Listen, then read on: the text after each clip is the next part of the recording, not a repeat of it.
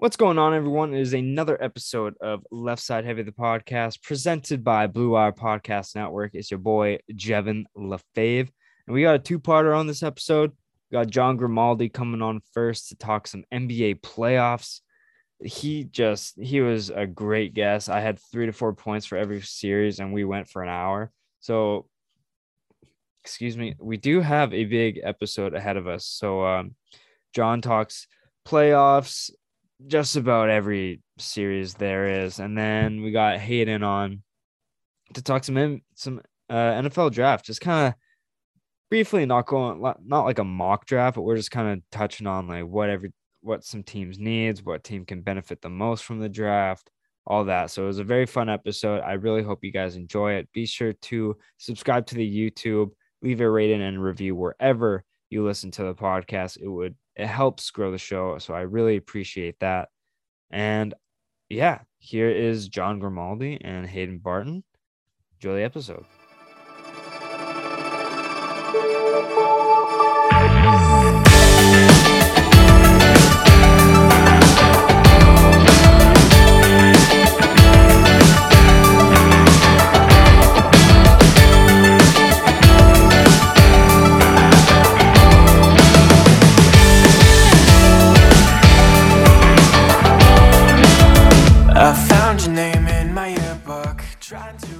It's episode 96 of Left Side Heavy, the podcast, presented by Blue Wire Podcast Network. It's your host, Jevin LaFave, and I welcome back good friend of the show, host of From My Point of View, John Grimaldi. How's it going, buddy?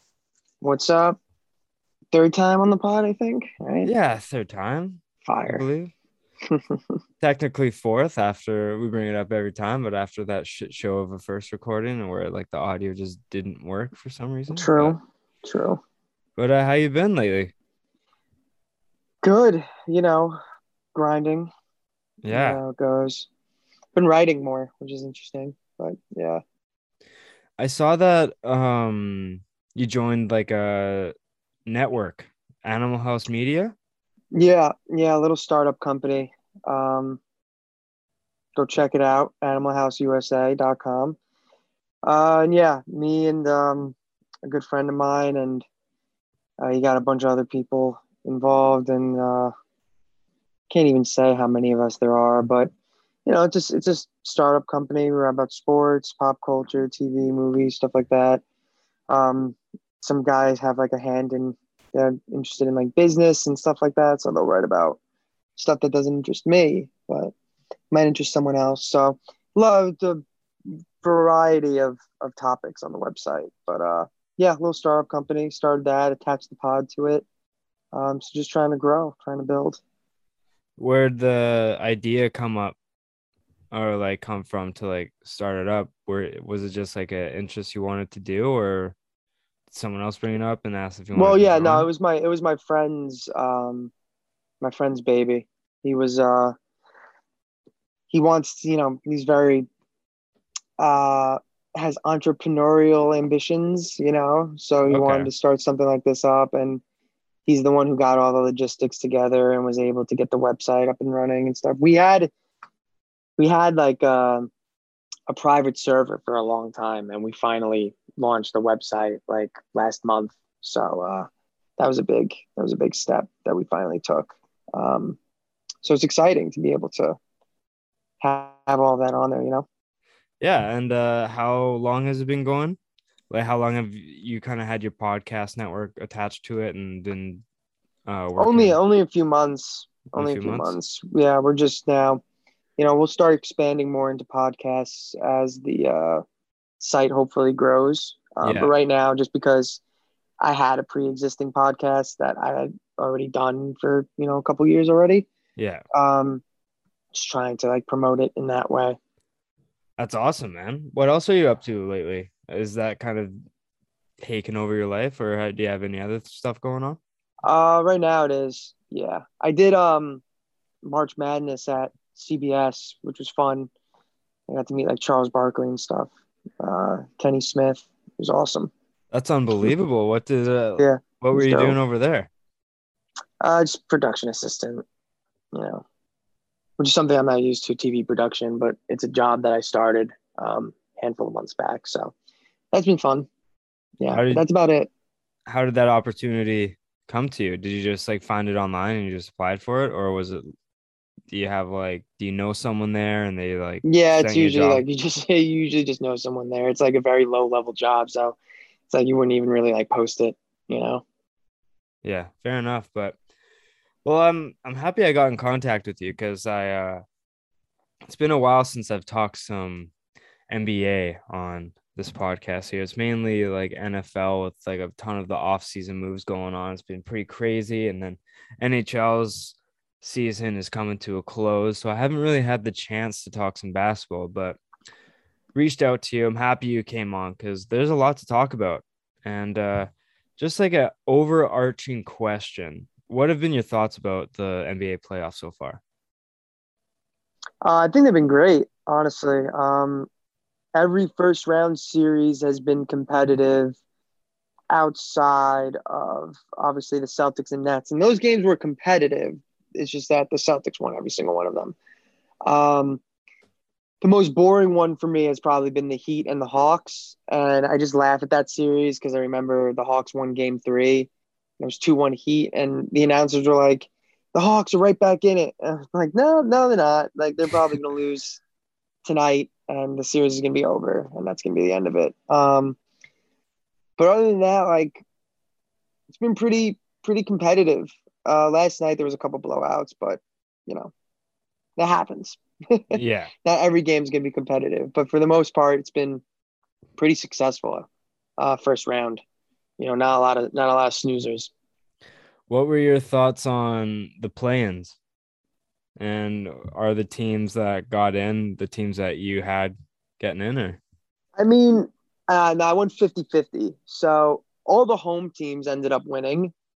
Um, but I picked, I think the first 4 games, I took like the Nets over the Cavs, um, the Timberwolves over the Clippers, and then which were both right, and then I had the Hornets over the Hawks and the Spurs over the Pelicans. Both those teams lost, and those were the away teams. So all those first 4 games, all the home teams won. So that's something to keep in mind for next year, I guess. Yeah. But overall, I think it was like the play-in. I hated the play-in, but I think it was really successful this year. I think it probably went as well as you could have hoped. And then the only downside of all the playing games is that the Pelicans, when they played the Clippers for the final play-in spot, uh, Paul George was out. Yeah. Paul George like got sent into health and safety protocol, and he missed the final playing game. So like that sucks because obviously Paul George is really good, and like the Clippers with him probably you can't say they would have won, but like Yeah. it would have been a totally different basketball game with him in that game, obviously. Yeah. It kind of But tainted. I mean, you can look at the Pelicans now; Yeah. they're tied 2-2 with the Suns, who Yeah. obviously lost Devin Booker, but like they're playing well. It's not like they're getting steamrolled. Yeah. No, exactly. The I wish that like the Pelican, that's what I feel with a lot of stuff is like even with like in hockey or football or stuff, it's like I want to see my team win like at its toughest competition. And so like the Pelicans winning without Paul George, it's like I'd be happy, but I'd be like, can we actually like would we have actually won that if Paul George was playing? Because if we did, then like it shows that we're legit. But like, are we kind of fraudulent? I don't know if that's Yeah, the right word to say, but yeah. If you just got lucky, I yeah, mean, the Hawks. I mean, the Hawks stink. You could be in the Hawks position where it's like you win your playing games. I mean, the Cavs were the better team all year. The Cavaliers were the better team, and they fumbled it completely against the Hawks, and the Hawks snuck in. But now they're getting steamrolled by the Heat, where the others, and it's the Pelicans. Like, yeah, you got lucky. Paul George didn't play, have a little bit of an easier time with the Clippers, but now you're playing a Suns team without Devin Booker But even without Booker, that team is still better than the Clippers without Paul George. Yeah. So, and you're tied 2-2. Brandon Ingram's going crazy. So, like, works out, It's a huge morale boost. Even if they end up losing the series, it's like, well, you got clearly a really good team without Zion Williamson, who was averaging, like 27, 8, and 4 last year. Yeah. No, it's a good Positive point. signs if I'm a Pelicans fan. Exactly. No, 100%. But before we get and talk about the playoff matches, I did want to talk about the 3 awards, or like the 3 main awards that were given out. Like Drew Holiday won Teammate of the Year. But like I'm talking about like the 6 major ones. And Ja Morant won Most Improved, Marcus Smart won Defensive Player, and Scotty Barnes won Rookie of the Year. What are your thoughts on all three of those? And we kind of interacted on Twitter yesterday about, or like a few days ago, within the past couple of days, about Ja winning Most Improved. I thought it should have gone. First of all, I was shocked that like Jordan Poole wasn't in the final 3, but I think it should have gone to anyone but Ja because he won Rookie of the Year last year. But I'll let you talk about how, like, just your thoughts on all 3 of them. It's definitely a strange award. I feel like it's pretty inconsistent. And I agree. I think Jordan Poole probably should have been up there over Darius Garland, who no slack to Darius Garland. Like, I think he had a tremendous year and certainly deserves to be in there. But Jordan Poole, like, once Steph went out, Jordan Poole like went crazy, which, given that's only like a month and a half, so I can understand why he was the one who got left off. But he was great. Darius Garland was great. DeJounte Murray, I think, should have deserved to win it. Like, should have won it, I should say. And he was a beast. Yeah. There's only 2, I think it was 2 guards in NBA history that averaged 20 points, 8 rebounds, 8 assists, and I think like 2 steals a game. And it's him and Jordan. Yeah, I remember seeing that stat. That's crazy. That's a crazy stat.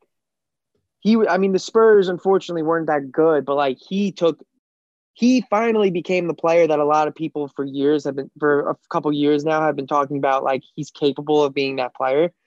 He took that jump this year. I felt like he probably should have got it. It's weird that Ja Morant gets it because he won Rookie of the Year. He already has like tremendous expectations, like MVP expectations. Yeah.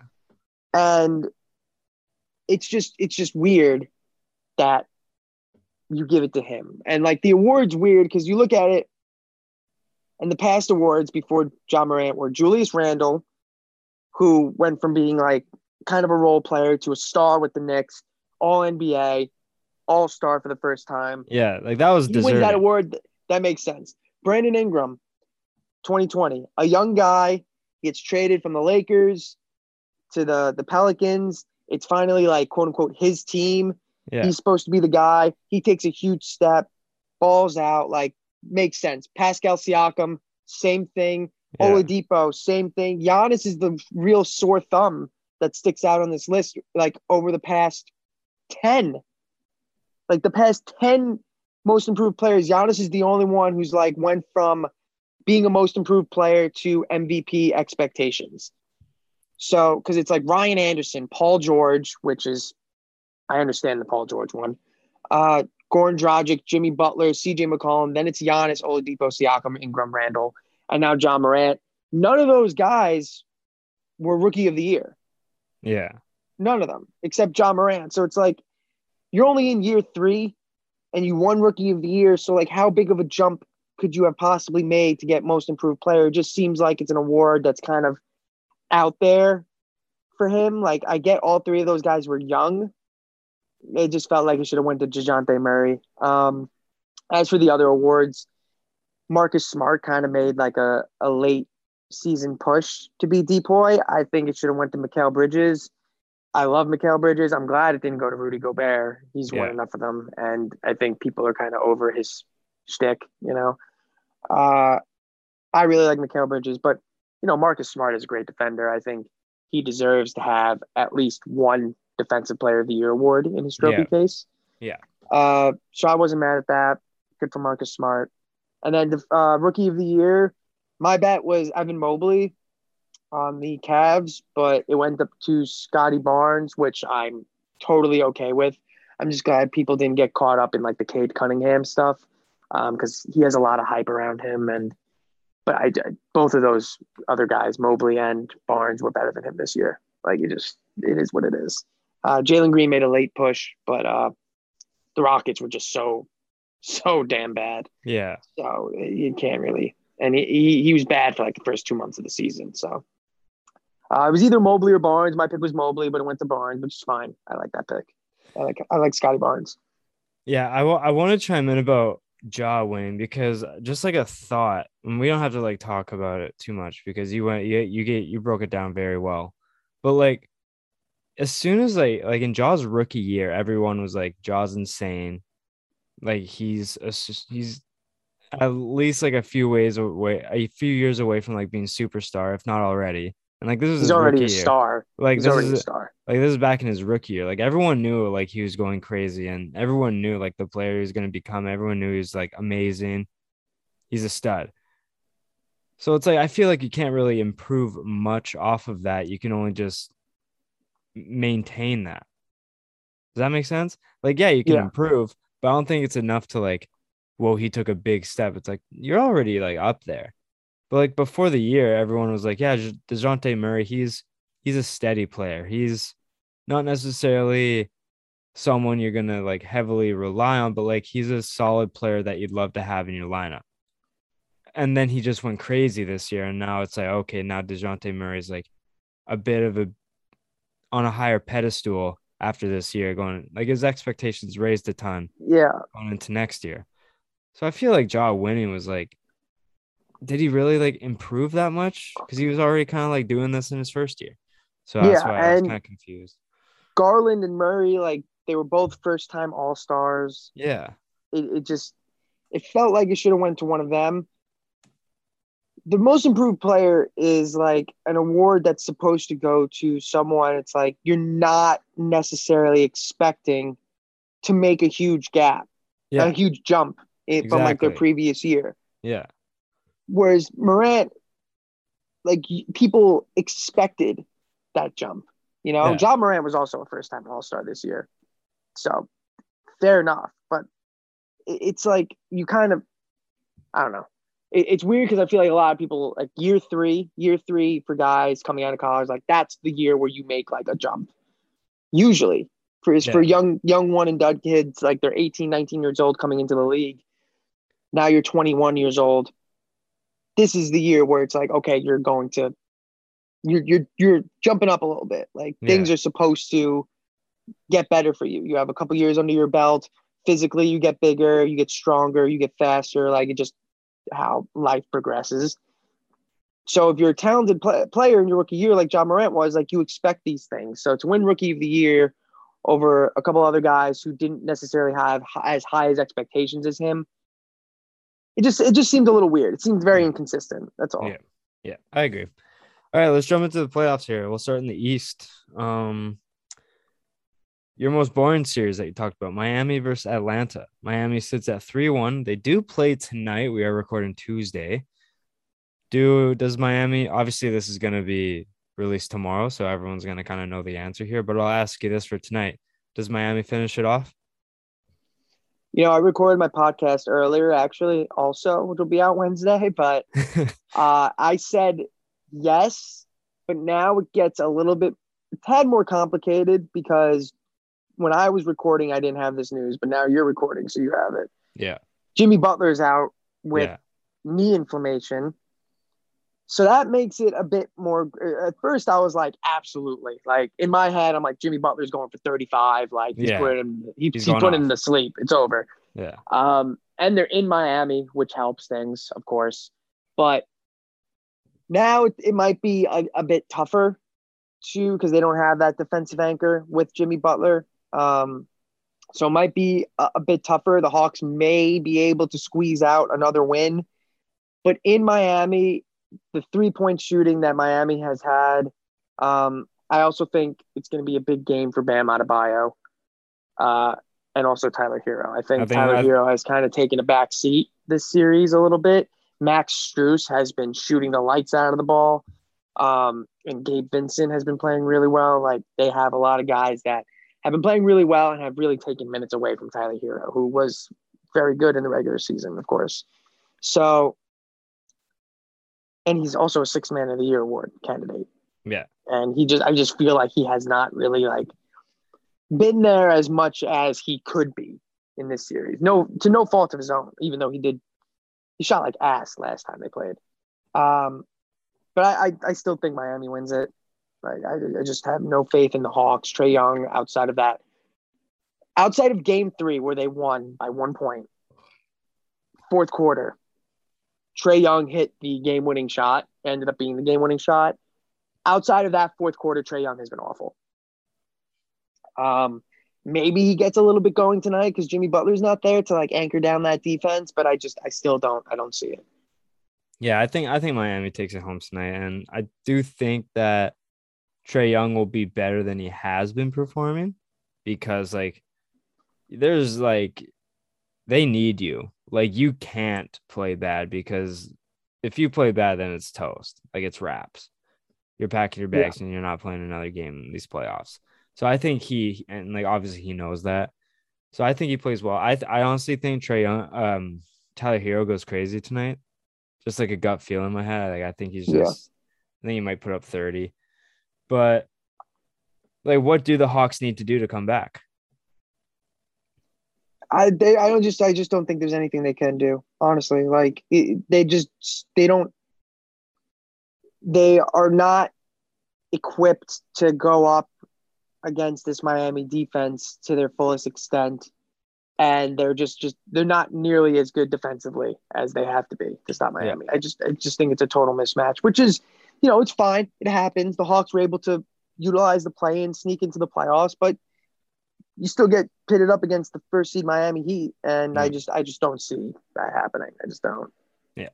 Yeah. I think Miami's the truth this year. Yeah. So to improve going forward, I think they need to get someone that can be a playmaker next to Trae Young, and Trae Young needs to learn how to play off the ball.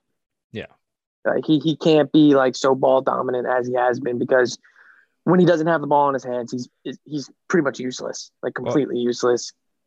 Well, that's what makes to take a book from Steph, a page from Steph Curry's playbook. Yeah. Just run around. That's what makes Steph Curry so good, is how good he is off the ball. He's so elusive and he just keeps running around and losing the defender, and then he just catch and shoot. That's what makes him so versatile, and it's just so hard to guard, because it's all right, Poole or Draymond, you just take the ball here and everyone just set 5 picks and I'll just run. Yeah, it's easier said than done, obviously, because you still need to find someone to be a playmaker like that. Yeah. And it's not easy to find someone like that. Yeah. And also Trae Young has to buy into it, which who knows if he'll be able to adapt like that. And obviously Steph Curry is a one-of-a-kind player. Yeah. And everyone loves comparing Trae Young to Steph Curry, even though they're completely different. But it's the most apt comparison you can make. That's the kind of player that he needs to be. He needs to be able to do both. And right now he's only doing one. And obviously we saw the Heat. They're so physically dominant.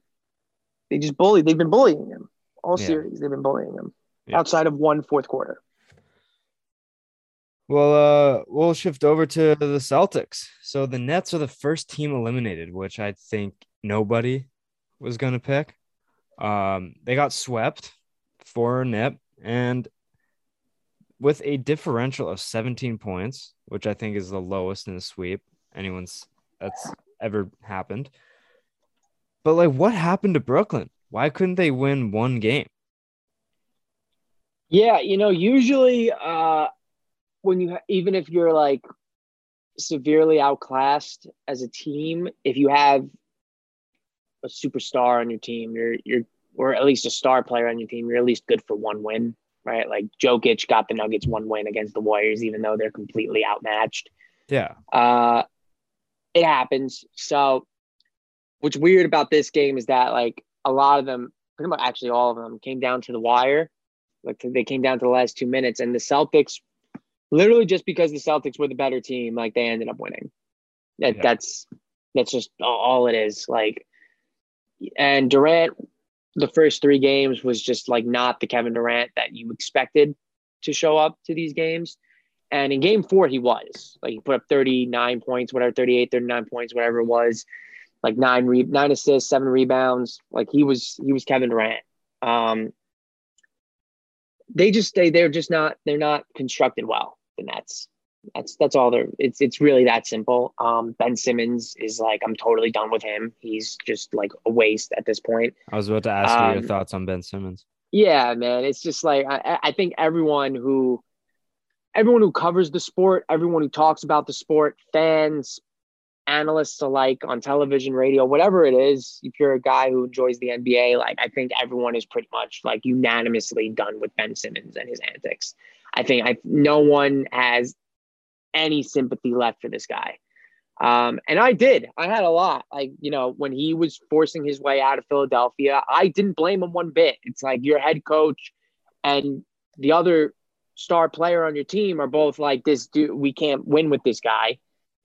That's frustrating and it's embarrassing. Why would you want to play for them anymore? Like, I totally understood that. But now you have like this weird back problem that's completely like undisclosed. You haven't come out and said anything about anything. All of this is through your agent or through like Wojnarowski on ESPN and Shams for The Athletic. Like, these reporters are all saying like, you could play in the game 3, but even if you don't play in game 3, he's going to play in game 4.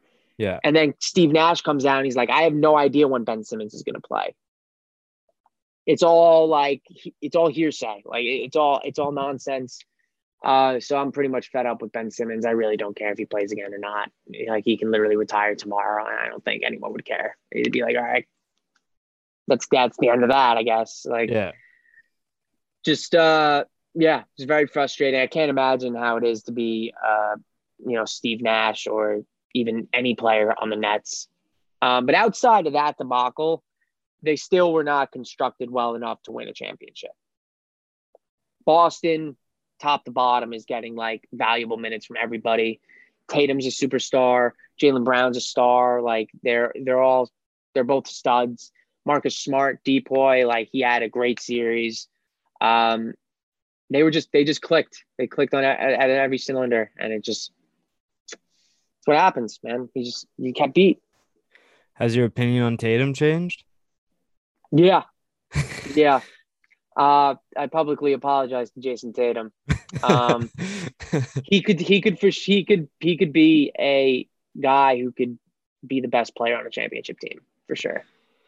Yeah, I apologize. That was you swing and miss sometimes. You swing and miss sometimes. That's all right. I am rock steady on my Donovan Mitchell take though. What's your Mitchell take?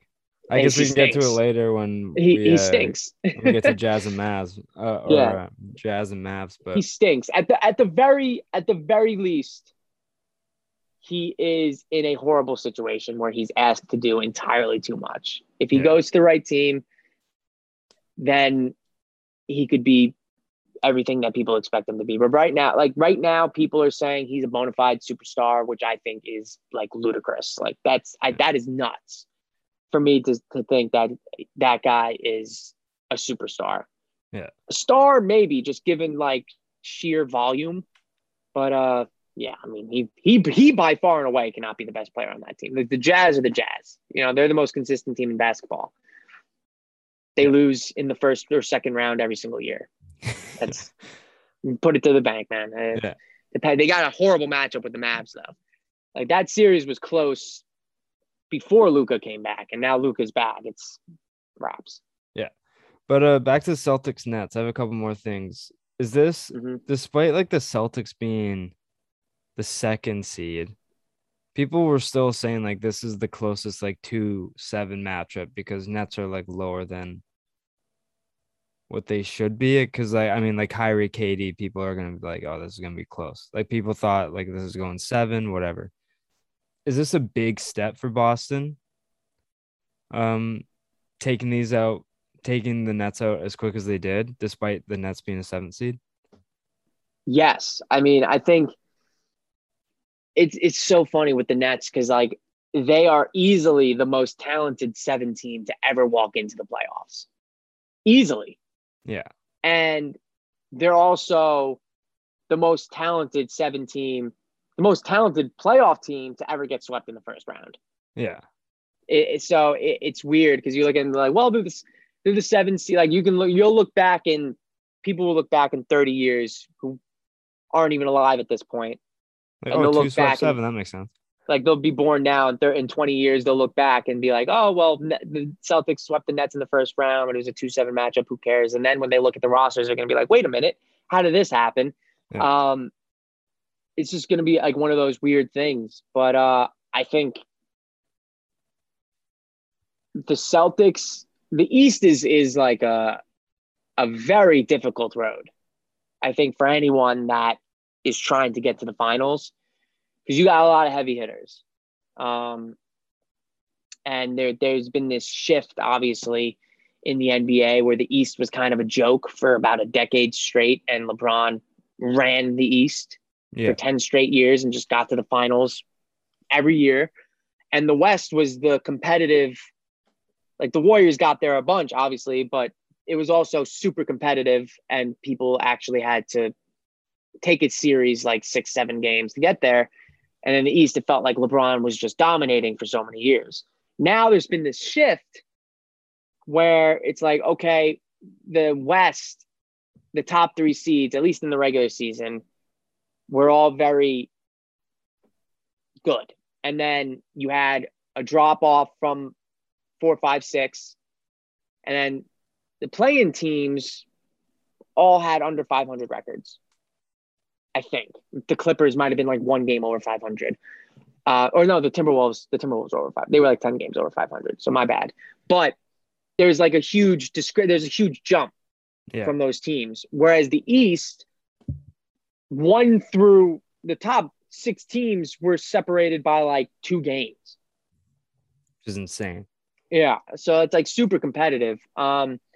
So for the Celtics to take out the Nets first round, like that's probably going to be their easiest series that they had all playoffs.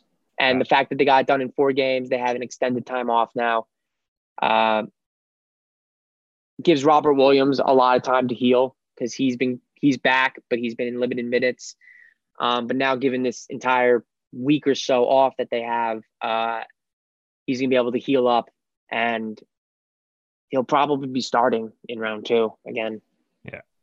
That foul on Tatum when he fouled out, like that was terrible. I just wanted to note that. Yeah, that was whack. It was a whack foul to get called out on. I thought that was so soft.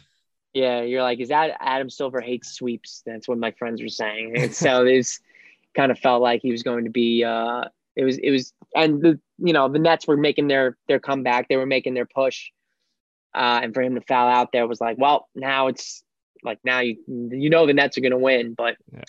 They held strong even without him, man. They held strong even without him. So it worked out. You could tell he was frustrated, though. It happens. Yeah. Is Steve Nash on the hot seat? Oh, yeah. I mean, most definitely he's on the hot seat. Do I think he deserves to lose his job? No. He was given a shit hand. Like, bad. Real bad, right? And the Kyrie stuff was a whole mess, total circus. Given a full season together without any of the COVID nonsense, like the Nets probably would have been a top 3 seed in the East pretty easily. Obviously, Kyrie playing like 30 games or whatever it wasn't great for them. So it's it's tough. They have a lot of questions this offseason. What's going to happen with Ben Simmons? Kyrie Irving has an opt-out, and if he opts out, he's going to ask for max money again, which I think if he does that, if you're the Nets, you go tell him to take a hike. Yeah. Go allocate that money somewhere else to help Kevin Durant. Like, honestly,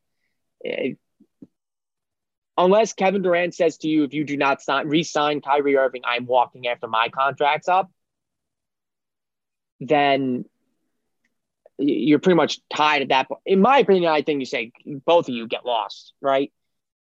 I'd trade both of them, Yeah. but can't really do that. So, Yeah. Tough situation. So you have Simmons, Kyrie's contract, and Steve Nash. I personally don't think he was ever equipped to deal with the personalities of Kyrie Irving and Kevin Durant, just because he was a great leader as a player and a great point guard and all that. But Steve Nash doesn't strike me as the guy with the personality to thwart other big personalities. Yeah. Like Durant is very much like his own guy, and Kyrie Irving, as we've seen, sticks to his beliefs. Yeah. And Steve Nash doesn't strike me as the guy to kind of say, enough is enough. I'm the head coach. Especially because Kyrie Irving came out and said, like, oh, we don't have a head coach. It's a collaboration effort. Like, that's a jackass thing to say, but yeah, it's clear that Steve Nash doesn't really have like the stranglehold that he needs to have as a head coach. I personally have no idea who could possibly take over instead of him. So that's a huge problem in and of itself. I mean, Kyrie says he wants to manage a team, so just give him. He wants to manage the Nets next year, so give the coaching job to him. We'll move on to the Bucks versus Bulls. Bucks are up 3-1. I feel like we can kind of breeze by this one pretty quick, but do the Bulls have any chance of coming back? No. Yeah, okay. Yeah, no. I don't think they're coming back either. No. LaVine just entered health and safety protocol today, so he's in danger of missing the next game. Even if he plays, it's the Bulls. Great start to the season. Yeah. And, the first 55 games of the season is probably the only reason why they're actually in the playoffs. Because it saved it, because they were horrible. Like the last 30 games of the season, they were. Yeah, because they were 60, right? They were in first place for a long time, and then they dropped down, and they were still like a top 3 seed for a while, and then they just kept sinking, and I think they got into they missed the play-in by like 2.5 games. That's insane. And the Cavaliers ended up in that spot, or the Nets and the Cavs ended up in that spot, but they just barely missed out on the play-in because they were just so bad. They were just so bad, and it's clear that that's carried over. Getting matched up with the Bucks round 1 was like the worst case scenario for them. Like they would have been better off playing the Sixers. Yeah. Or the Heat. Well, then they would have to been the play-in, honestly, if that happened. But you know what I mean? Like the Bucks were just like, you got no one on that team that can even remotely guard Giannis Antetokounmpo. No one even close. Yeah. So it's wraps for Chicago. Yeah. 5 games. Yeah, unfortunately, it's wraps. I don't think they're winning a game. But we'll go to Sixers and Raptors. Raptors are playing frisky now after Embiid completely jinxed it when he talked to Drake at the end of game 3 and said he's coming for the sweep, and then Phillies hasn't won since that, obviously. But Scotty Barnes returns. James Harden is up to his typical playoff performances. He hasn't necessarily been the guy that they traded for. Give me your rundown on this series. I think if they lose game 6, they're probably going to lose in 7. Game 6 is in Toronto, and then game 7 would be in Philadelphia. But Embiid is clearly having problems with his finger. He's got like the torn ligaments in his hands. It's clearly very painful for him. On Doesn't top of that, sound comfortable either. So yeah, I mean, clearly hinders his shooting capabilities. Yeah. Finishing at the rim with his left hand, I assume, is very difficult as well. Handling the ball in general is probably not super comfortable for him. And then on top of that, he gets the shit kicked out of him every single time he's on the basketball court, and he just does not nearly get as many free throws as he probably should be. Like, he gets pounded every single game by these other guys who are like elbowing him and hitting, like he's falling to the ground. He's getting smacked. And they're just not getting not nearly as many calls as he probably should be getting. So he's getting beat up. He's already injured. And then on top of that, you have James Harden, who's just, I don't know what's wrong with this dude. I really don't. Like, past playoff performances aside, he's at least been a guy who's like, he's going to shoot. Yeah. Right? He's going to shoot. He's going to shoot his threes. He's going to get to the line. Like, he's not doing any of that. Nothing. And Joel Embiid's his problem last year with Ben Simmons was that Ben Simmons was not aggressive in the playoffs. He kind of like regressed into his little shell, and like he wouldn't shoot the basketball. He wouldn't take initiative. He wouldn't do what he was doing all regular season. And now James Harden, since he got to the Sixers, he's been definitely more of a facilitator type of player. But you got to think the old Rockets James Harden just a couple years ago is still in there somewhere. Yeah.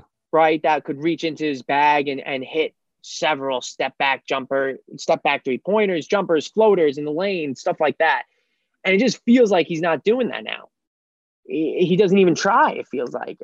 Stan Van Gundy said that he's not a good finisher at the rim anymore, which I was like, wow, live TV, you got a dude saying, James, like, maybe he is really washed. Maybe it's not all in my head, right? He might just be fell off a cliff, He's not the same guy.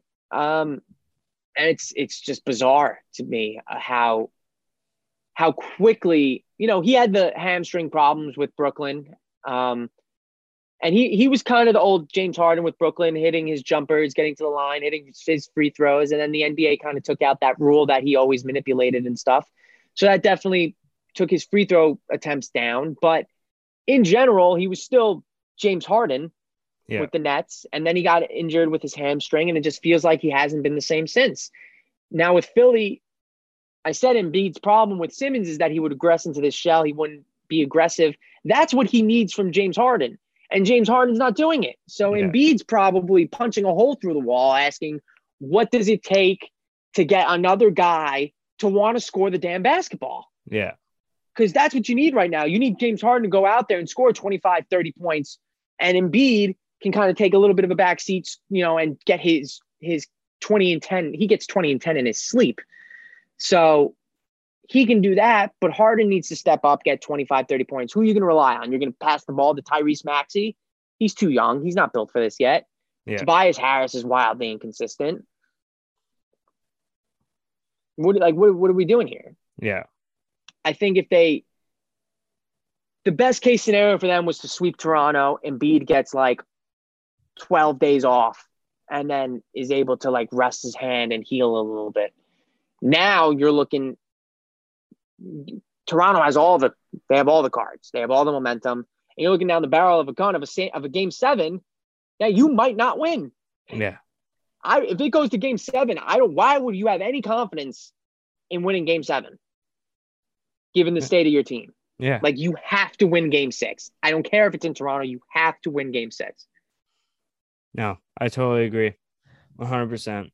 It just seems like they're kind of falling apart, and Beats just like, bro, what do I got to do? I can't just do He all needs this help. myself. What do you need to do to get help to this dude? Like, I applaud the Sixers because they are trying so hard to help Embiid, and the guys that just keep coming up are they're just fumbling. It's bad. Yeah, it's bad. Well, we'll shift over to the Suns and Pelicans. Devin Booker is hurt with a calf strain. Devin is maybe the baby's fault because it happened after he fist bumped it. GTA, Grand Theft Alvarado. This guy's an absolute menace. I hate him so much, but like I honestly have no other reason to. But besides, he's just like someone who I would hate playing against. So like that's the only reason why like I hate him, is just because gosh, I have PTSD from some of those guys. But honestly, he's a coach's dream pretty much. And then like we've said, Brandon Ingram is finally taken first playoff first time in the playoffs, and he's just absolutely going crazy. He's going nuclear these past few games. So I want to hear your kind of breakdown on this series and just, should the Suns be worried? Yeah, for sure. I am a Phoenix Sun believer. I've always been a champion of Devin Booker. Yeah. That's my guy. That's my dog. I've felt bad. Like, he got hurt on such a whack play. He has had hamstring issues in the past. Even this season, he had a left hamstring injury that kept him out like a couple weeks. So that it's alarming that it's another hamstring issue. And it happened on such a trash play. The kid's hustling after Jackson Hayes, who's like going for an easy breakaway dunk, and he just pulls up, hurt his hamstring. I hate when that stuff happens. Like, basketball is so stupid when stuff like that happens. But it happened. I think the Suns definitely should be worried, but I think they're all right. I think 6 games. 6 games? You think they win the next 2? I said it last week when Booker got hurt. 6 games.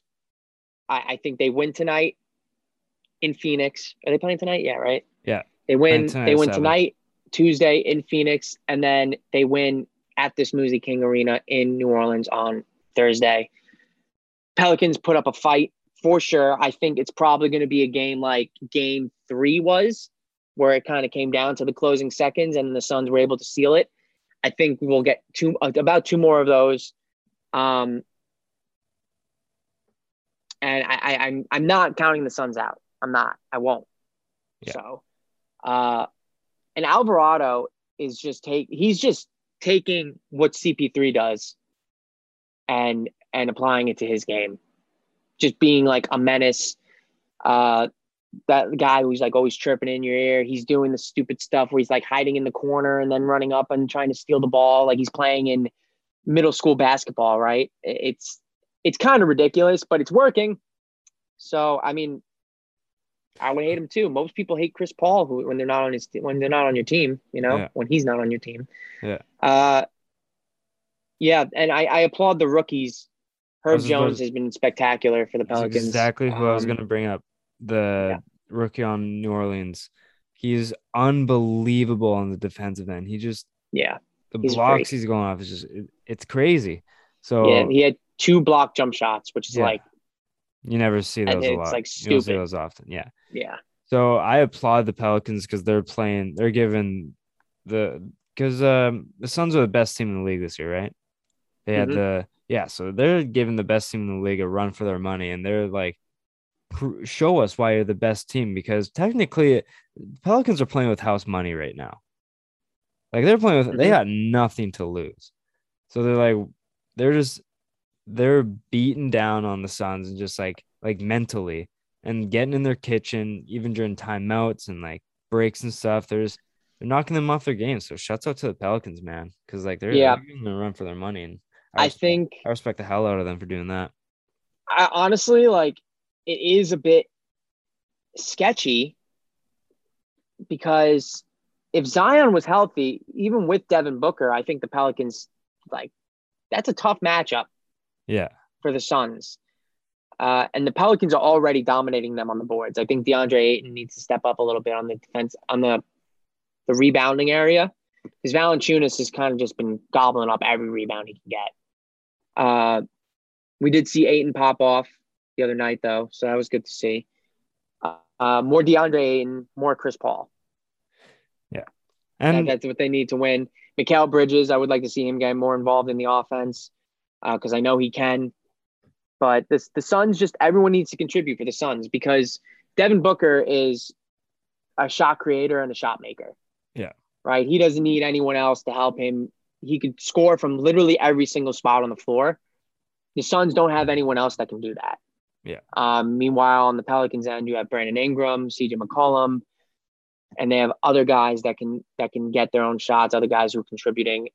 And to be fair, guys who are playing far beyond, I think, what their normal capabilities usually are. But when your star player is putting up a bunch of points, that rubs off on you, right? That's how sports go. when you're playing around guys who are playing out of their minds, you get a little bit of that residual effect. Yeah. And it definitely helps you out and with your confidence and with the morale, and it keeps your spirits up. Yeah.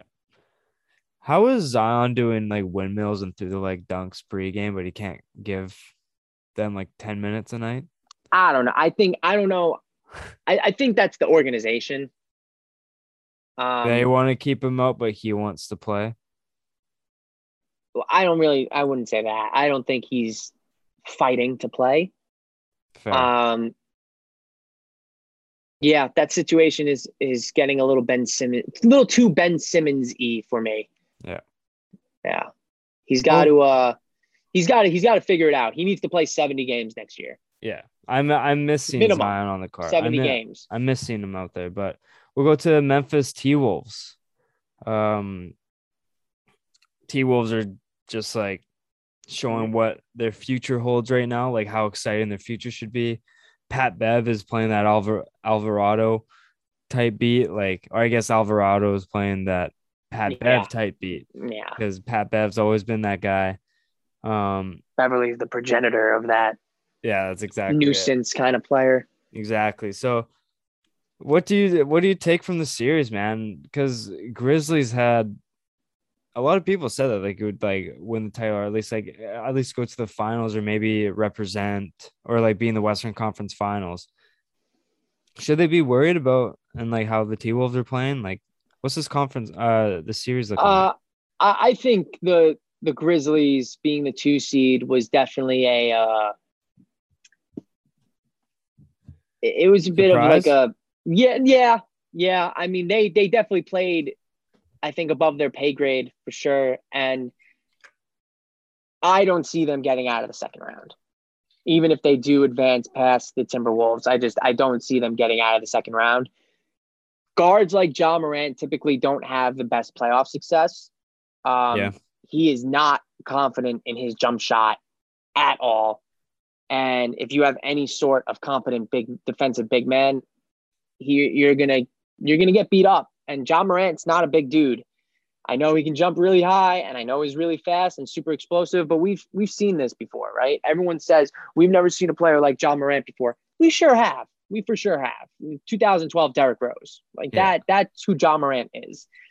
Very inconsistent jump shot, very explosive guard who can pretty much get to the rim however he wants. But in the playoffs, when things slow down a little bit and you're going up against bigger guys and there's a little bit tighter of a whistle, or looser of a whistle, I guess I should say, you're going to get beat up. And every time I see this dude go to the basket, he's on the ground afterwards. Even if he doesn't get touched, he just flings himself at the rim, it feels like. And I'm scared he's going to get hurt. I really knock on wood. I hope he doesn't. But, it's the Grizzlies are very young. They have practically no one on their roster with playoff experience outside of like Kyle Anderson. So even if they somehow squeak past the Timberwolves, I'm pretty sure they're going to lose in round 2, which is fine. Obviously, like I said, their best player is like 21 years old. So it is what it is. But I like the Timberwolves in 7, personally. I just feel like both of these teams are super young, and it has all the makings of going 7 games. Yeah. But I think the Timberwolves just have – it's all about the Timberwolves mindset, because mentally I feel like they have a lot of guys who falter. Karl-Anthony Towns specifically, sometimes we saw it already multiple times this series. He gets very frustrated, and sometimes he just decides to put his head down and be a bully, but you're going to rack up offensive fouls like it's no one's business when you're doing that. Yeah. So he needs to we saw it last game when they won. He had his best game of the series. Just needs to stay within himself, not get frustrated. Don't try and overpower the people who are guarding you, because, again, you'll rack up offensive fouls. D'Angelo Russell had an off night shooting. That probably won't happen again. He's pretty consistent. And Anthony Edwards he's borderline a star already also. Like, he's a stud. So it has all the makings of going 7.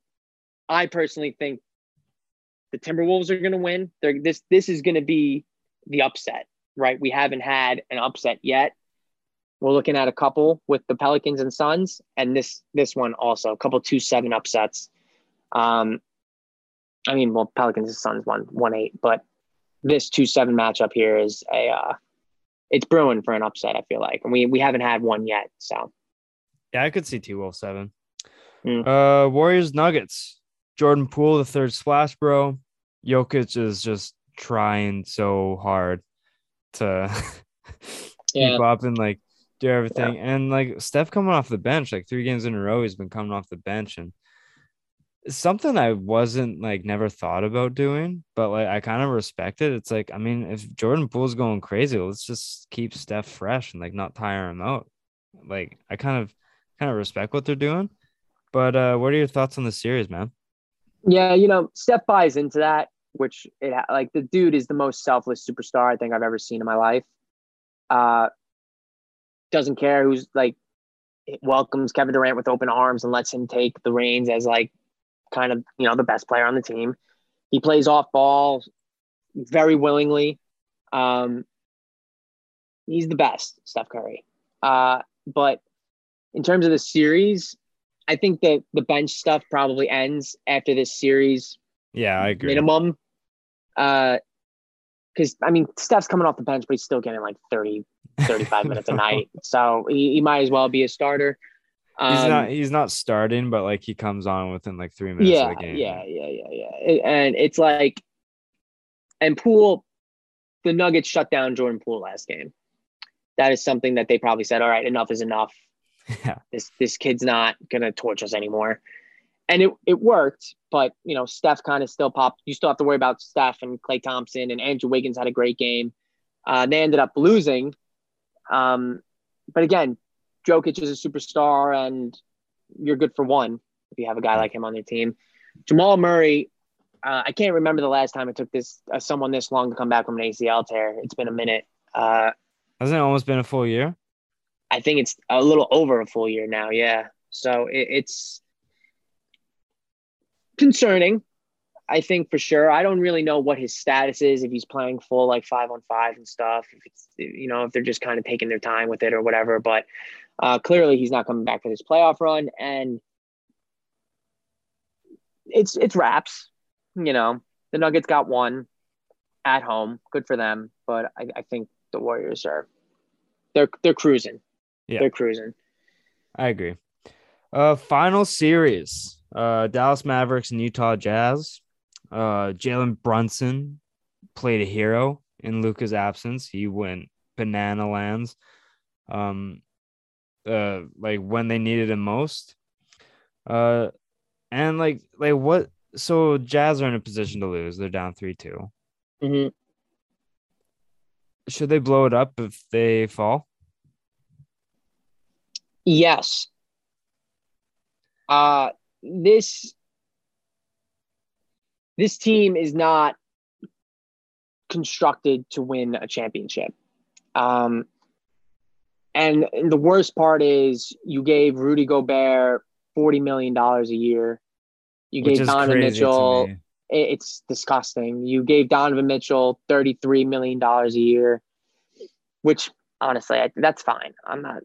But basically, my point is you're paying 2 guys nearly $80 million a year, and both of them only play one side of the ball. Yeah, I know. Mitchell can't play good defense, or at least not consistently. And Rudy Gobert is a rim protector. He looks like a middle schooler when he has the ball in his hands in the post.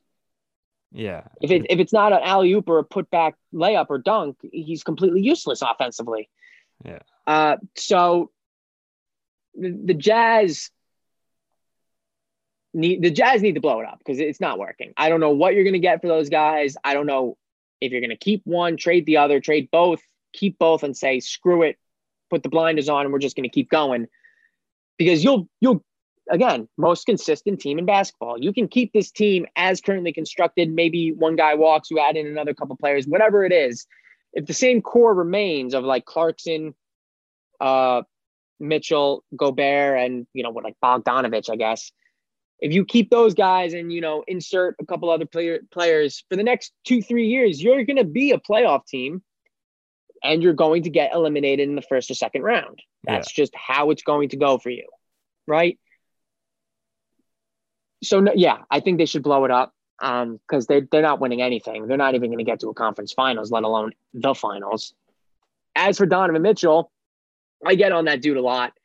I think he's shoots the ball way too much and he'll turn the ball over. He'll be wildly inconsistent shooting and he doesn't nearly facilitate as much or get to the free throw line, I think, as much as he should.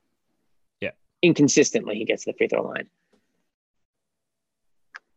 He hurt I think it was a hamstring issue again. Yeah. Third guy for a team goes down a hamstring, which sucks. Obviously, you never want to see that.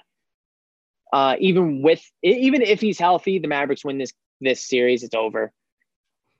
Without him, the Jazz shouldn't even show up. Just forfeit the game and call it a day. But for him, like he would benefit playing alongside two-way guys. Like the Jazz have no elite two-way player.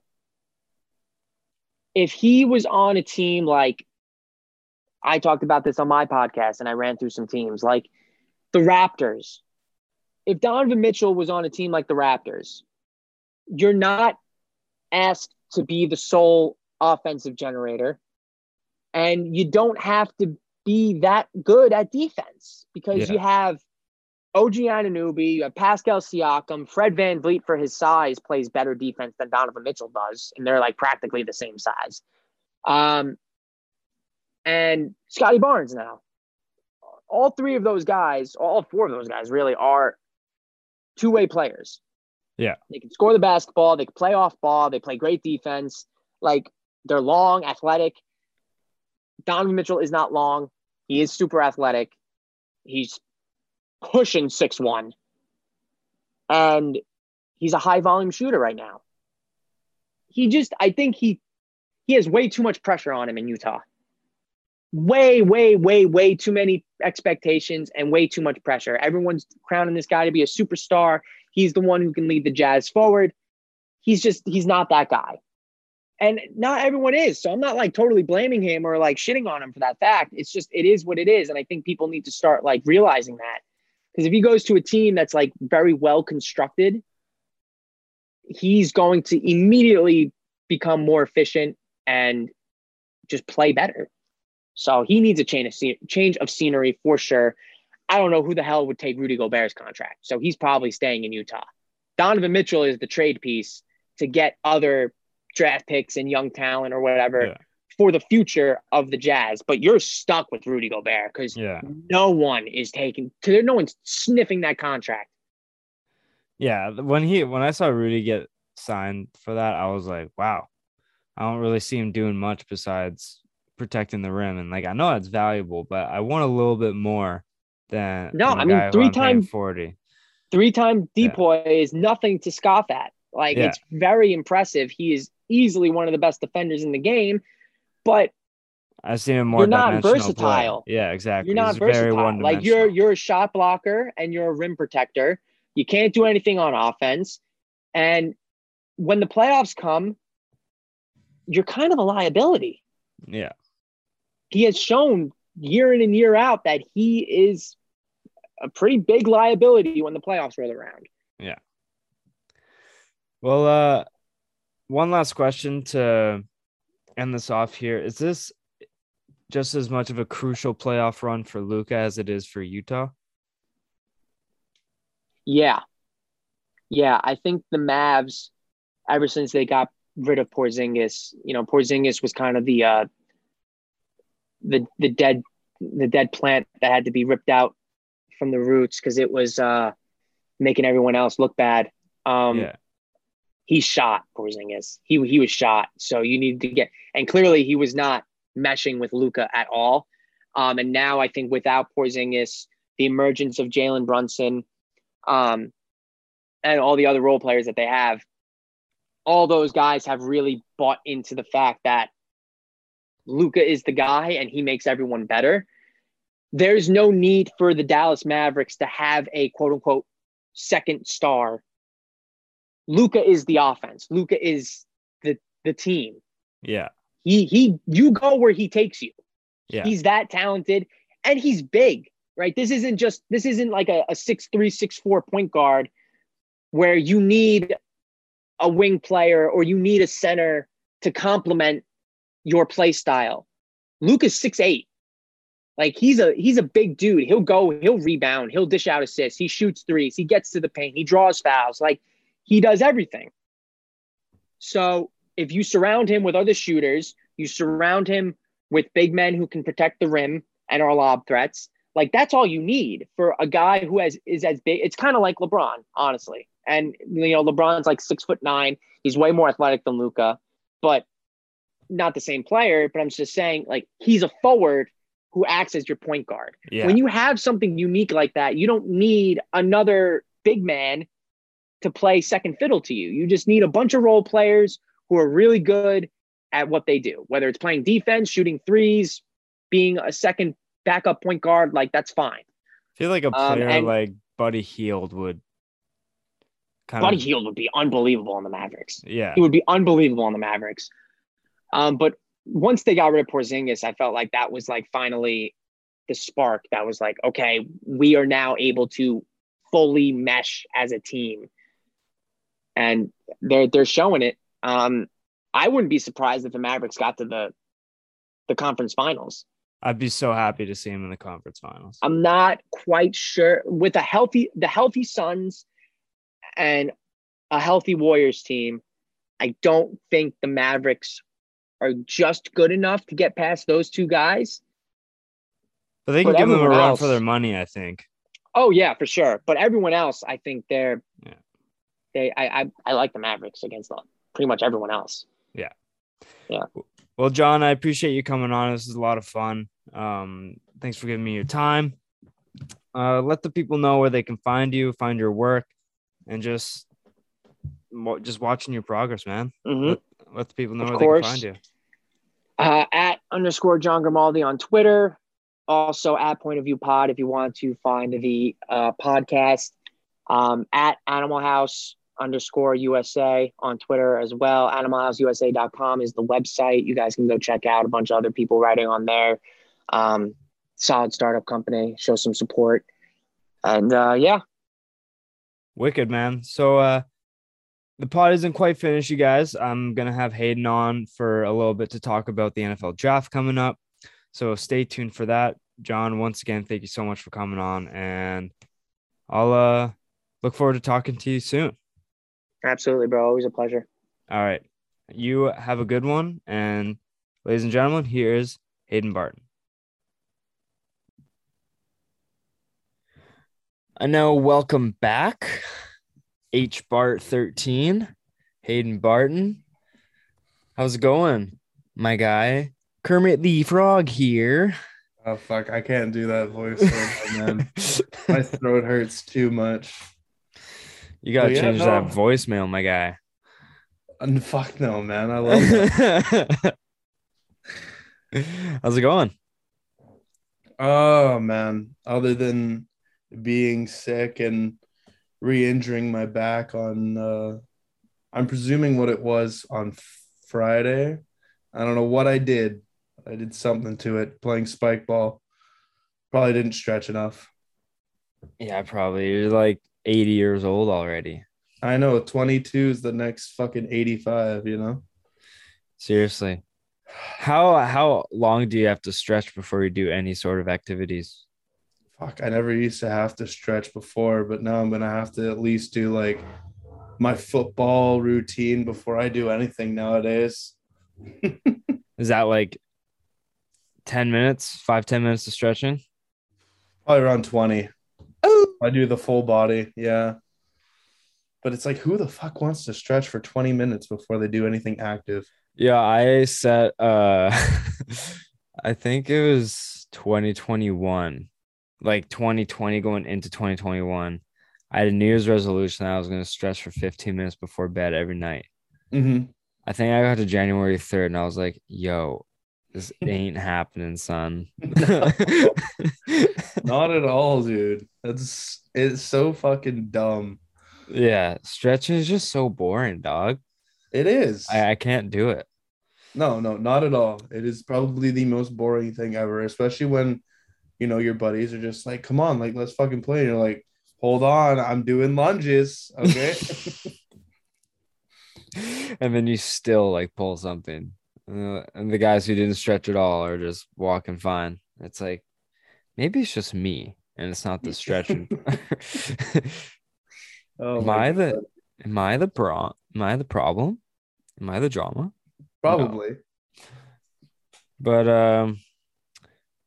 I'm not just a podcast host anymore, Hayden. Yeah, you're not just a podcast host anymore. I'm a radio host now God damn. for It's a week. huge steps in the right direction for you, my guy. For a week. Yeah. It's a lot of fun, man. It's like it is the practicum given to us Mhm. and just for the BCIT radio station, but it's fun. It's it's kind of like tough because it's the one you have to prep for the most, because like the news and sports, you basically can use the same stories for the 3 times that you're on, for the 3 spots that you're on, Mhm. but it's like you just have to rewrite, but you have an hour to rewrite. I have to like have 10 bits prepared and like different sweeps. Every time I come in, I have to prep that the night before. So it's a lot, man. It's a lot of prep, but it's a lot of fun. It's kind of annoying though, because the store, like the bits that I do, and like they're not long, they're like 30 seconds, but the bits that I do, I've had like the same song. Like tomorrow's gonna be the 4th time I've had to build a story off that same song. And I'm like, son, I can't. How am I supposed to make any more off of this one? Because like I use the songs to help me like relate it to something I've done. Yeah, or Like- something you've watched, like hence to- on what today was. Yeah, like today I related Ship of Lies to like playing Battleship with my mom, like years before, and just like how insane she was at it. Like just something like that. Yeah. But I'm like, I've already done this song 3 times. How am I supposed to do it anymore? That Like, what one else am I- person who's listening like in the morning and hears you like repeating or like coming up with a different story. It's okay. You're lying here. Like, there's something fishy. That's not true at all. It's like, Yeah. you're right. Messages you personally. It's like, what the fuck is this, man? Yeah, so why you straight capping on the radio, dog? I'm like, I don't know what to tell you. But no, it's a good time. It's definitely some like gives me a taste of like what it is. And if like this is it, man, I'd have a blast doing it. Hell yeah, It's man. fun. I wish there was like longer periods of time before, because you have to like manage the time. Like Yeah. it's like I'm over by 6 minutes. So like what is slotted in the log is 6 minutes over the hour. So say it's 10:55, but I have 3 songs. So it's like I'll be over by like 4 minutes. So I have to like delete a song or whatever. Yeah. And so like managing that can be kind of like tough. And the sweeps where like that was blank on Evolution 107.9. Here's whatever. Like that's a sweep. On the allotted time, like the log, that's 0 seconds. So no matter what I say, I'm going over time. So it doesn't help me. And like there's like a ton of those every hour, right? So there's like 4 or 5 every hour. So managing the time is one thing that's like pretty tough, but I'm loving it. That's awesome, man. Yeah, I'm excited. I'm excited for it. But enough about me and like my potential success as a certain no, I'm kidding. Your rise to fame already. Yeah. No, I'm totally kidding. But anyways, enough about me. Let's move on to some NFL because there are some headlines that have come out within the past, say, month, and there's been other stuff that have uh been more important to talk about. But I want to start with Debo. Debo has come forward and has told the San Francisco organization or the 49ers front office that he wants out. He has requested a trade. And it's very interesting because he came out and said the reason why he wants to trade is that he doesn't want to be used as a, or like maybe not the reason, but he stated he doesn't want to be used as a running back anymore Yeah. because that kind of brings down their value Yep. and can just be like harder on the body too. Because like, Exactly. so, because that's the shortest career. Yes. I'm pretty sure average is running back. Like they could be out in Yeah. like 2 years. 2.5 Right. years is the average running back. Todd Gurley, guy was an MVP and 2 seasons later is not on a team. Like, Yep.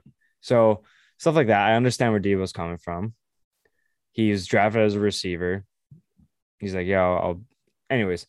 And like his contract's coming up. And with the receiver market, he's going to want to get paid, deservingly Mhm. so.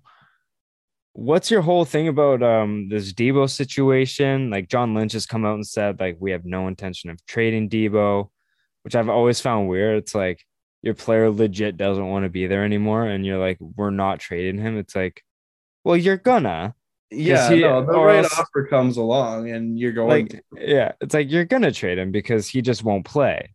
Yeah, So it's like exactly. It's either like, get why wouldn't you rather get like assets assets, for exactly, like get Yeah, no. assets and like whatever. So I always find those funny where it's like some guy blatantly comes out, I don't want to be on this team anymore. And then the manager's like, no. It's like, well, okay. Yeah, we have no intention of trading you. Oh, well, that's cool. Then I'll just sit out a season here Yeah. and then wait for free agency to come up. And you So won't get anything. exactly. So yeah. So I'll shut up here. I'll let you take the floor, but just to set you up, what's your whole opinion and angle on this Debo Samuel situation? Well, first of all, you hit the nail on the head with everything that you said about him, the whole longevity, the usage. And honestly, I think it has to do a lot with the money. I know he said that it's not with the money, but that they're not offering him Devontae Adams or Tyreek Hill money because it's like, oh, well, we use you as a running back. And running backs, the highest one gets paid uh, just over $16 million a year in Christian McCaffrey. And look at that guy. Yeah. He's He's played like injured. 6 games in like 2 seasons. Exactly. So Yeah. it's just like, yeah, I get where Debo is coming from. And the smartest thing for him would be to leave if he wants actual money.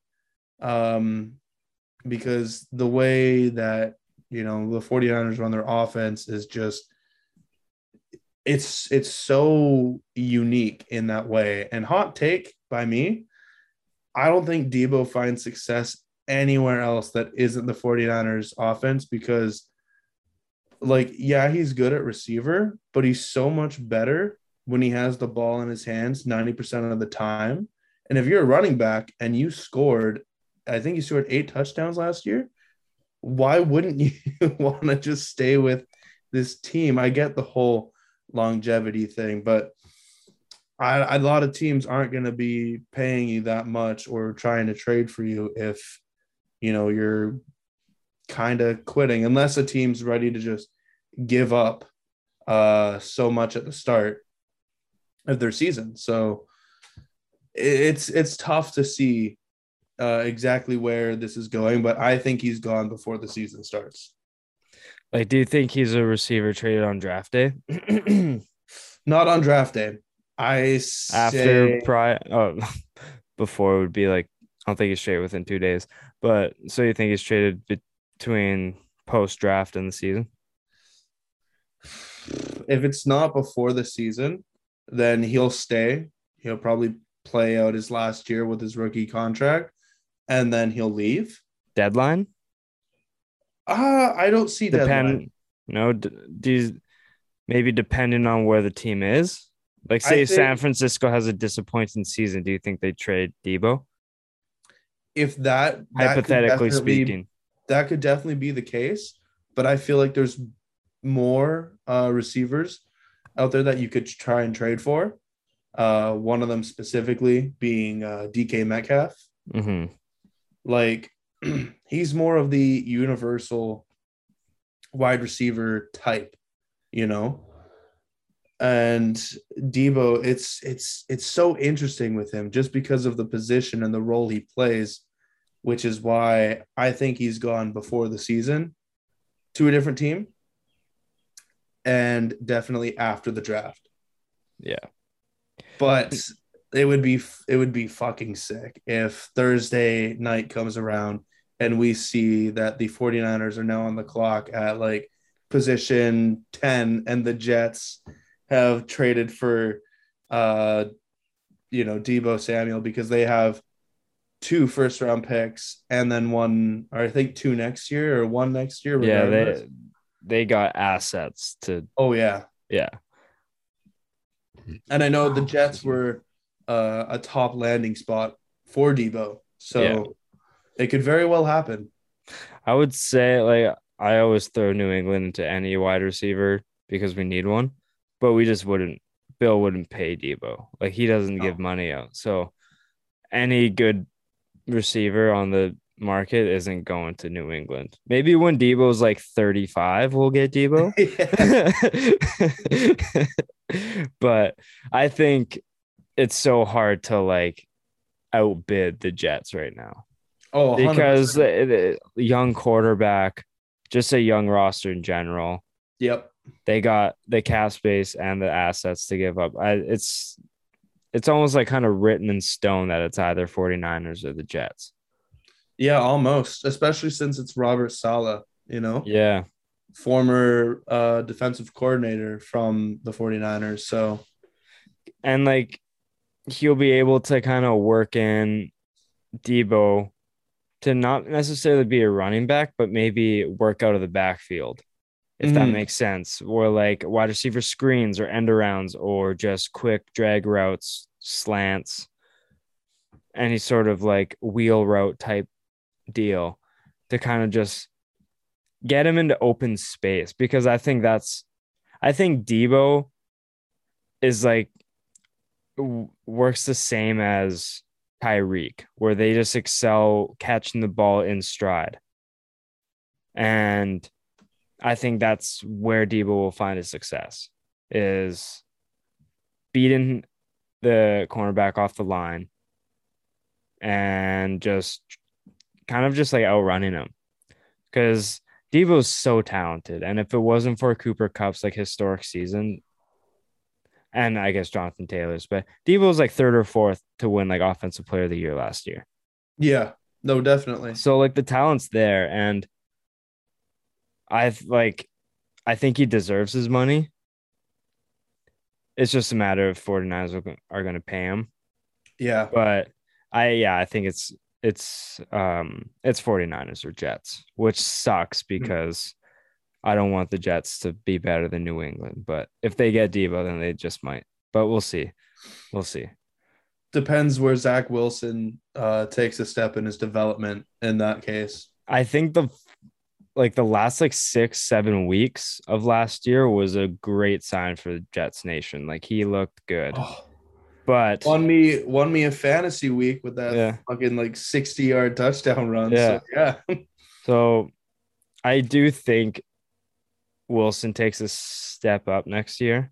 I don't think he's going to be anything like crazy, but I think he's going to show more consistency next year. Yeah. Where he might not like make any, he might just look more like an NFL quarterback, like a steady, like confident quarterback. He might not necessarily make any of the like Aaron Rodgers, Allen Mahomes type throws or like his pro day throws, like that type of thing. He might just look like he's improved as like a professional quarterback, that kind of thing. Yeah, that's why I think like a better Teddy Bridgewater sort of thing. Yeah, like I think he improves on like his mechanics and just like overall like discipline. That's the word I think his discipline improves more than like any of his stats. Yeah. No, If that makes I sense. could definitely see what you mean there. So it's gonna be interesting to see what happens with Debo. And I think Zach could like he'll thrive with Debo. So it'll be Yeah. I'm excited to see what happens. And we'll go to a different receiver here. Terry McLaurin. Scary Terry. His contract's coming up as well. Does he leave? No. No, they'll re-sign Terry McLaurin. Yeah. I feel like it'd be such a backward step for the commies if they didn't re-sign McLaurin. Like, he's so raw talent wise, like everything about McLaurin you love. Yeah. He's great on the inside, great on the outside. All he needs is just consistency, and he hasn't had that. He's had a different quarterback like Every year has been in the league. Exactly. So you get him like one, yeah, Wentz might not be the answer, but you're gonna need to give him an actual quarterback that stays with him for maybe 2 or 3 years to get that chemistry, or else Yeah. it's never gonna happen. Yeah. And I say he gets re-signed, but I wouldn't be surprised if there's like almost like a way out after 1 or 2 years with Front loaded. McLaurin. Exactly. And I say he'll probably get around like 25 mil, especially since there's been nothing sort of coming out report wise that he's like mad with the organization. I just think it's because of Debo and DK kind of showing a little bit of frustration, as well as AJ Brown. But I think AJ Brown also gets his bag. Mm-hmm. The thing with McLaurin, he's the type of receiver that you build your team around. Like Exactly. you hit the nail on the head when he can do everything you need to do in a receiver. Like he's good in the air. He's like I'm not gonna repeat you on everything, but he just does everything well. And the inconsistent and like uncertainty at quarterback that Washington's had the past few years isn't helping his development, but he is still like shown that he wants to be on that team. So Mhm. I think Washington will be dumb if they don't re-sign him. Give him whatever he wants. And like if DJ Moore is making 20 sheets right now, McLaurin is I think way better. he's way better than Moore. So I think he's got to be in like the mid to higher 20s. Like he Yeah. has to. Cuz he's produced with like shit quarterbacks. Mhm. And that says a lot. That's like D-Hop days in like Houston until Watson came around. Right? Like D-Hop was performing with like Schaub, Osweiler, like these hosers at quarterback. And then Watson came, and then D-Hop was just like obviously a step above what he was. So, like, if you give McLaurin like a steady, solid quarterback who can like make consistent plays, he's gonna have like a career resurgence. He's gonna have like a career like D-Hop, where he just like elevates even more than like we thought ever could happen. So, Yeah, no, I agree. I agree. Yeah, I think you don't. Washington can't fumble this. Like they No. can, no pun intended. But yeah, McLaurin's that dude. So you got to keep him around. One kind of surprising receiver that I saw, a rookie last year, didn't play a lot last year, but I've been seeing a lot of smoke around Kadarius Toney. Yeah, me too. Apparently, he didn't show up to like the weight training day or whatever, and like some of the practice days, and I was like, huh? Like, what is this?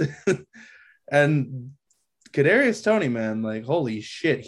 When he has the ball in his hands, he almost like looks like Tyreek Hill Yeah, in that way. Like he's I a don't straight know, up he plays off playmaker. that. Yeah, yeah, no, totally. And so that one I just wrote down in there, and I think if a team is like trying to make a run, especially since he's on a rookie contract, Uh,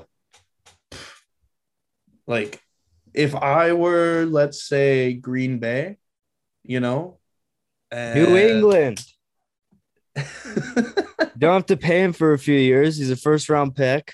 yeah, they like And he's literally with any team that needs like a playmaker at wide receiver, if they're willing to give up their first round pick for the next year, I would do that 100%. yeah. And because Mac Jones doesn't have has the strongest arm. So a guy that you can kind of just give the ball short to Kadarius Toney and just let him make a play. Like I think that fits perfect for him. And Kadarius Toney fits that card. So I'm not going to be that guy. Like it just like Tony just makes sense for New England. Like that's like the type of receiver that excels in their system. So I'm not going to be like Darren Waller, New England. It's like, cause no, that's just not going to happen. But like, that's like a realistic one where I can actually see like it happening. But Bill's the type of guy that likes to like wait till everything settles and then pick the scraps Yeah. and then draft another N'Keal Harry in the first round. Try and play Classic. hero and draft a 5th round cornerback in the 2nd round. It's like we don't ever see him ever. No, But no, yeah, the Kadarius Toney one just came from the clouds. literally. Yeah, something I was not expecting. But AJ Brown,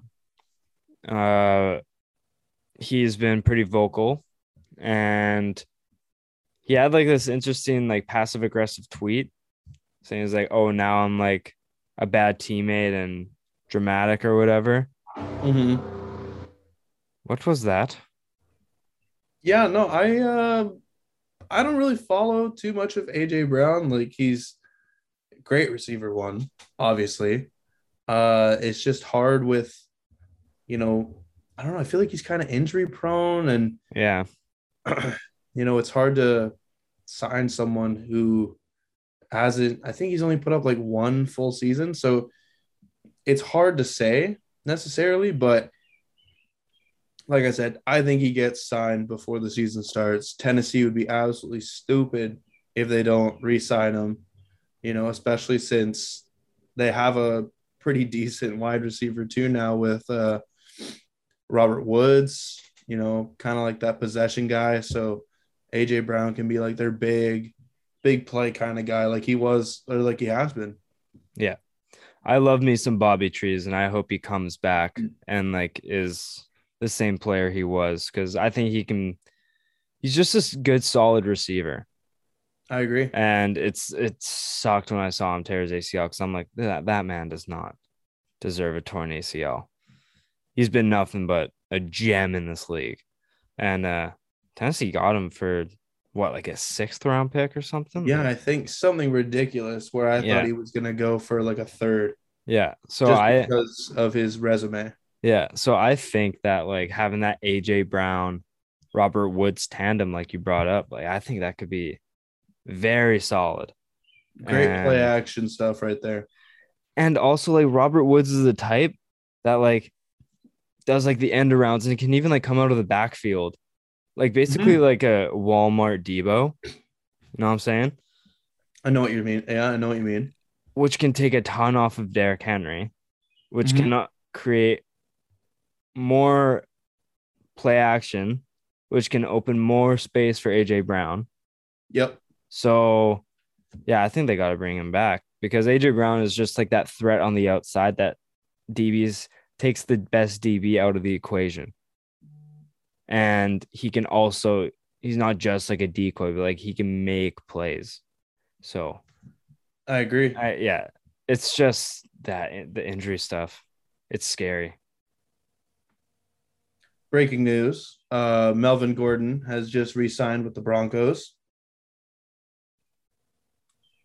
I mean, why wouldn't you after Russell Wilson comes back? And Melvin Gordon, I feel he's the most overhated running back in the league. Yeah. Just ever since Williams has come in there, it's just like, okay, Gordon leave. And it's like, Why? Even before Williams, when Philip Lindsay was on there, people were talking about Lindsay over Gordon. I'm like, are people not watching him? Like Yeah, the only he's a consistent like 80 yards, 2 touchdowns, like every couple weeks running back, and like he can break off for like 120 and a touchdown. Like he's produced oh over the yeah. past like 5 years, and he hasn't really like he's been consistent. Mhm. The Where did only it one that come? like kind of ruined it for me was Eckler, was because it's like I felt like Eckler had juice that Gordon didn't when he was injured, and then Yeah, that's when he ended up leaving. But like for the past couple of years, no, I totally agree but with but like that's nothing on Gordon. That's just you prefer Eckler over Gordon. But that doesn't diminish what Gordon is. It's just Eckler's better. yeah, no, literally, yeah. And it's Like, not by a big margin either. yeah, like Gordon's still been producing, and people are just like, Gordon's trash. I'm like, how? He's better than like I've never understood it, but I think that's smart on because like that's the thing nowadays is having like not like a backfield by committee, but like having two dangerous running backs is like, He's elite. yeah, Yeah, no, because totally. it's one of the, like we said, it's the shortest career span as a running back, Yep. right? And anytime you can take some touches off of a running back, but still have an elite, that's like a 1A, 1B, like Javante A, B, Melvin. But like Yeah. Melvin Gordon as a B running back, you're Take laughing, that in every my day. opinion. So I think that's a great signing, in my opinion. And yeah, smart by Gordon because he's like, no more lock, and I got Russell Wilson. Yeah, literally. Yeah, so fucking rights. Anyways, where were we? What were we talking about? We just finished up with some receivers. AJ Brown. Yeah. But we just basically finished up with them. Yeah. DK Metcalf. So there's been kind of speculation, obviously Seattle's needs to rebuild. They traded Russ, got some assets. They're not competing in that division for years to come. Oh, my knee. Do you think DK Metcalf's off the Seahawks? This is one thing I kind of said earlier. I think he gets traded at the deadline to a team who is looking to just take on the last part of his contract just before he goes into free agency, maybe kind of makes a run. That's where I kind of see DK going for. So it's like a team trading for him when they need like another receiver. Maybe their 1A goes down and it's like, all right, we can give up a first this year and it'll be worth it if we win the Super Bowl. That's how I kind of see it going out. I don't think he gets traded right away or before the season, but I definitely think he gets traded during the season, especially if he's producing with Locke or Smith or, if they draft someone. I kind of see it going that way, but I don't think he's coming back to Seattle. So, Ian, if you're listening, sorry, but it's going to be hard, especially if Seattle's not winning in these next couple of years because you're wasting his prime. Yeah, I think the DK situation is a matter of like it'll happen when it happens. We're not gonna go and force it. We're gonna wait till the right team situation offer comes along. We're not gonna force to trade him. He's gonna play his hardest until he's out. So yeah, it's just like they'll just wait for the right opportunity. And I obviously think Green Bay should trade for him because they just lost Tay. But what team do you see Metcalf on? Oh man. I feel like Green Bay is just kind of like the obvious thing to say, especially since they just lost Devontae Adams. But I think Green Bay will kind of be smart this year and maybe go after like a veteran and then draft a receiver in the first round. So, excuse me, if I had to guess where Metcalf goes, oh man, that's really like an interesting question. I don't want to say that he'd be traded into the NFC, especially in the NFC West. I mean, I've kind of seen Philly being a potential spot since they have equity this round. I like that'd that. be great for Hurts. I like Philly. Yeah, that was one that I had kind of heard, and it almost makes sense, like Yeah. going from like a young or going from no quarterback to a young quarterback now. It just, I don't know, like something about it just kind of clicks with me. Obviously, he's not going to anywhere in the AFC West. The NFC. AFC North, like maybe depends. It's not going to Cincy. Maybe Cleveland, but I don't think Cleveland wants to take on any more money. True. Fuck it. Houston Texans, man. Yo, DK would be like, what did I just do? Yeah, literally. No, do you know what? He got Money Mills, baby. That's all he needs. Exactly. Like that's what Davis Mills needs. He needs a receiver that, is like that. Like Brandon Cooks, they just re-signed him 2 years, 40 mil or whatever. So who knows? Yeah. It's gonna be super exciting. Maybe the Colts with Matty Ice.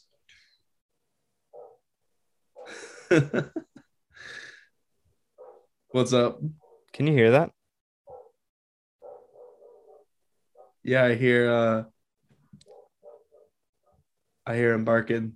Yeah, Dodgers going banana lands upstairs. What does he see? Probably a mailman. I'm kidding. Yeah, I don't know.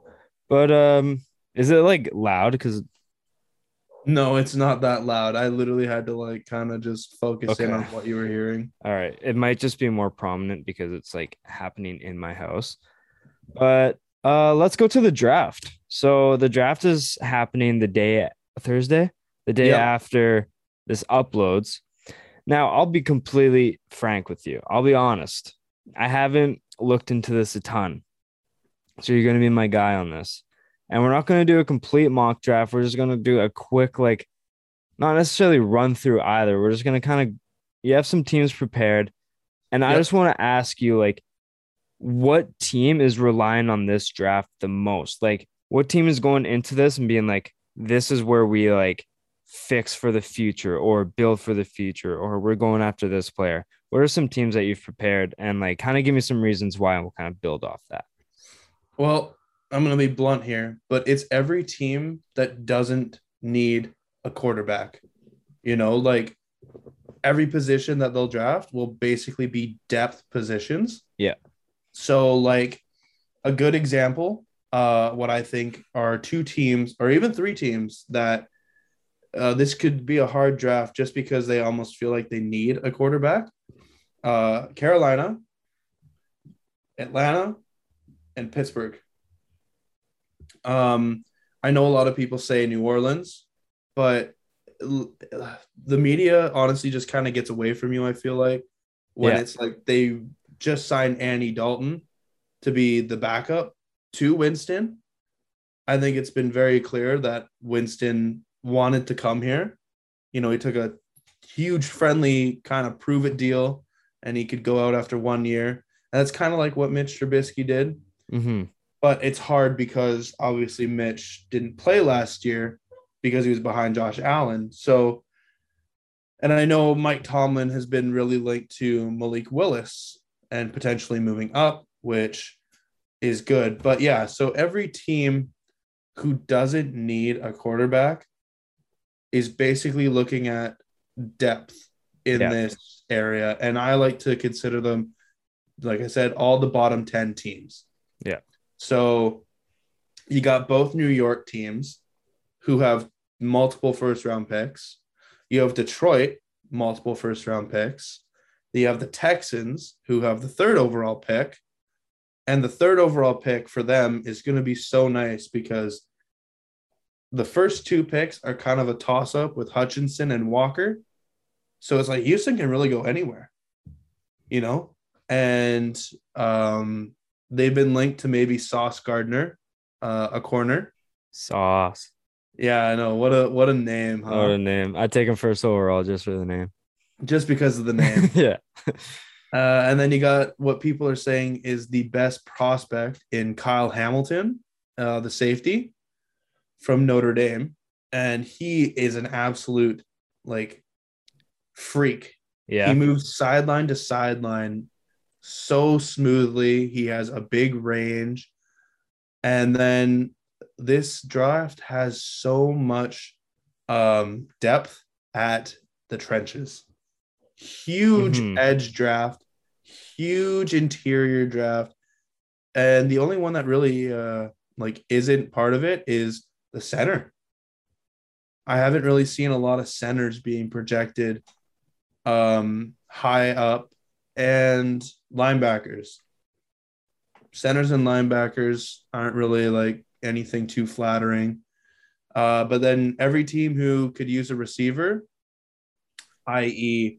New Orleans, i.e. New England, i.e. Green Bay, there's so much receiver talent. And the coolest part about this one is the fact that a lot of people have their number one receiver as a different receiver. You got Drake London, who's a 6'4" field stretcher. You got Treylon Burks, who, in my opinion, is the best receiver in this draft. A 6'2", 220 physical just demon. You got the OSU brothers, basically, Garrett Wilson and Chris Olave, basically looking in a mirror. They're so silky smooth with their routes and their hands. And then you got some sleepers like Jahan Dotson and Christian Watson, who could maybe sneak their way into the first round just because of their elite speed and elite hands.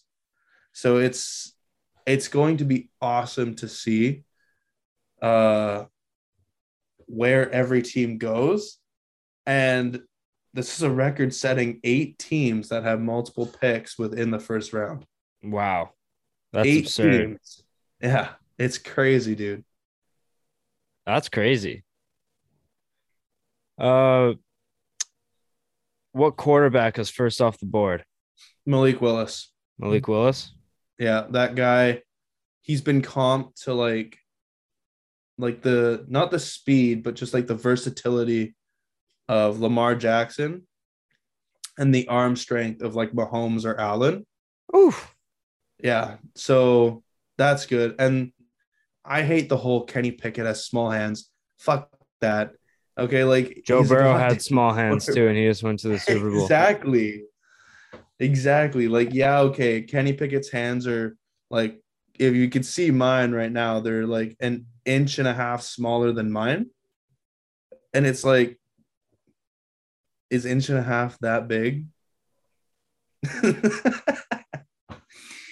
No, but I see a lot of people building up hype around Desmond Ridder and Matt Corral. So if a team in the mid to back end of the draft is looking for a quarterback and there's a 2 or 3 quarterback run at the top 10, then you could see, I think, 4 go in the first round. But I hate the whole narrative where people are like, oh, this is such a bad quarterback draft.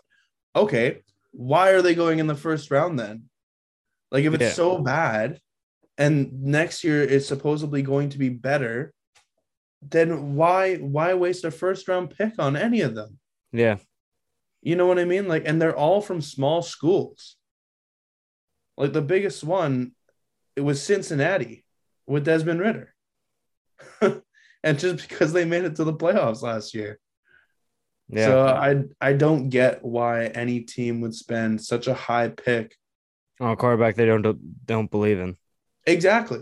Like Especially if you tank next year, then you have a quarterback in your midst. Yeah. I'd rather build depth at a position than drafts a quarterback I don't believe in, because quarterback's like the anchor to your offense. Yep. That's like what you build your team around. So why would you waste such a high pick on, like, I'd rather do like a Houston Texans thing and like draft like Davis Mills in like the latter half of the draft, just to maybe like make him your own kind of thing. Like you can just like develop him and he can just kind of play in if you need him to. And then just like sign like a Andy Dalton just to kind of like, obviously he's signed, but like I'm talking about like a quarterback like him. Blake Bortles is on the market now. So Yeah. I mean, like, hey. Kaepernick, like just draft someone to kind of just hold the place for a year so that you can maybe wait for a better class. Exactly. So I don't understand. So I'm with you. Like, yeah, it might not be the strongest, but to say it's bad is kind of misleading, because if they're so bad, they wouldn't be going in the first round. The only reason why they'd be, yeah. So I listened to like Monday Morning Quarterback with what's his name? Not Palmer. Carson Palmer's brother, right? No, that's Jordan Palmer. He does something else. Oh. It's let me search it up real quick. But he did like a whole breakdown of every like the top 5 quarterbacks. Okay. And I think his like Kenny Pickett's the most pro ready. Yep. And I think he said like the best quarterback is Willis. Yeah. I think. But then he said one that he would stay away from is Cincy's. Desmond Ritter. Yeah. Yeah. Just because his discipline isn't the highest. I'm trying to find this, but I can't. If that's the knock on a quarterback, his discipline's not like more strict enough. It's like Josh Allen wasn't very disciplined coming into the league. Motherfucker came out of Wyoming. You think he was doing anything except throwing up like 60-yard bombs and throwing inaccurate passes? Hell no. Yeah.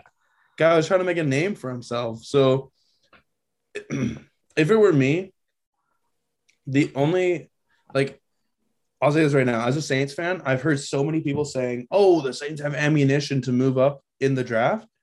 I find that so dumb, considering the quarterback talent. Like, if we took a quarterback at our position that we have at 16 or 19 in the first round, I'd be fine.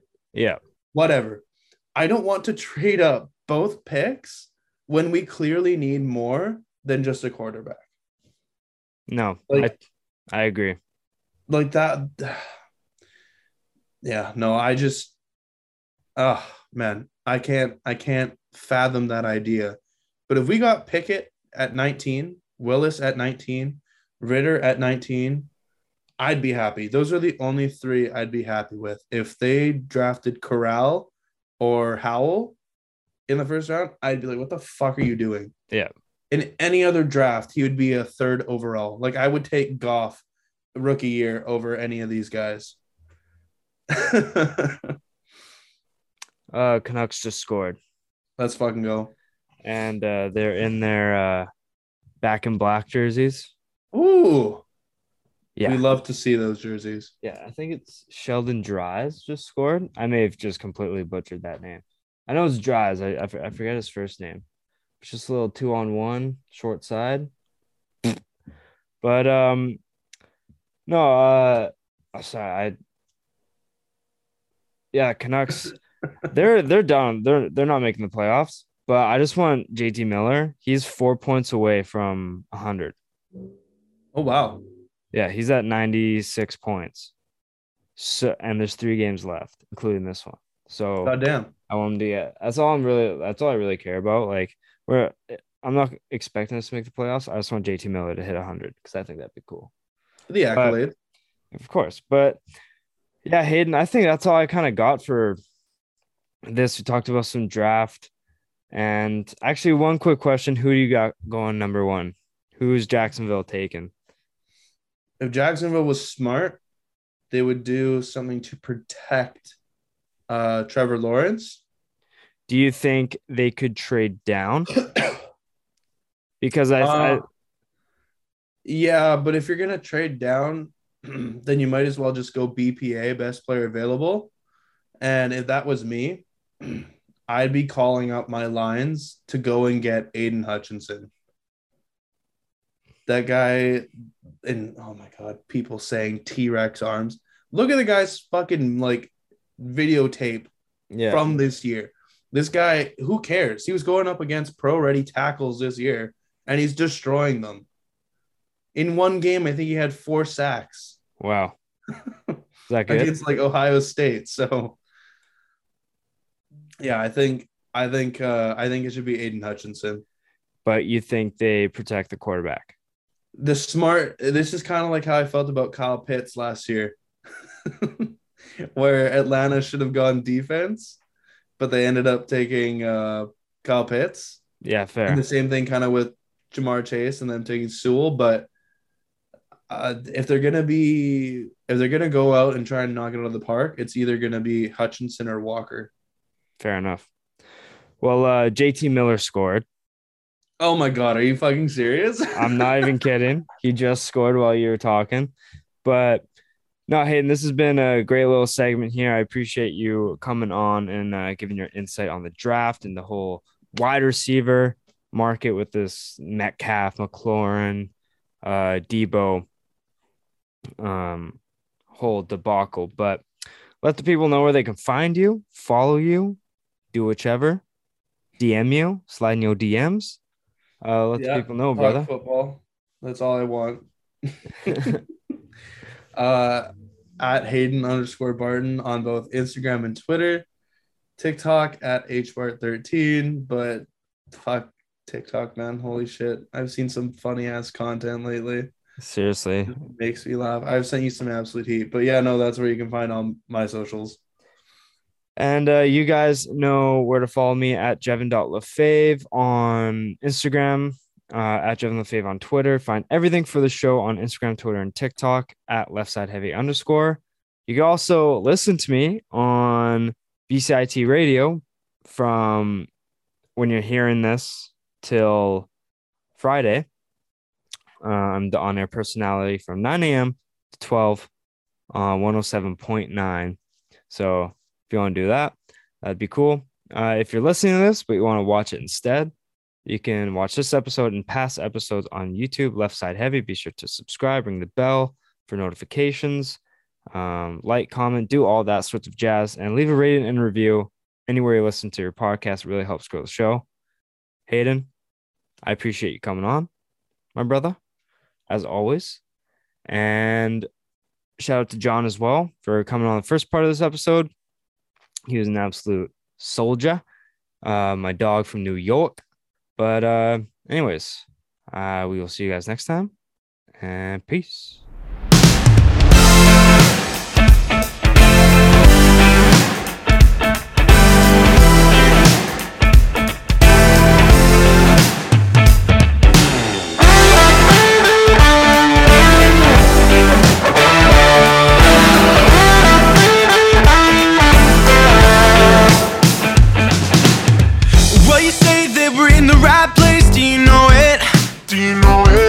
Did you tie yourself down? Are you losing your grace?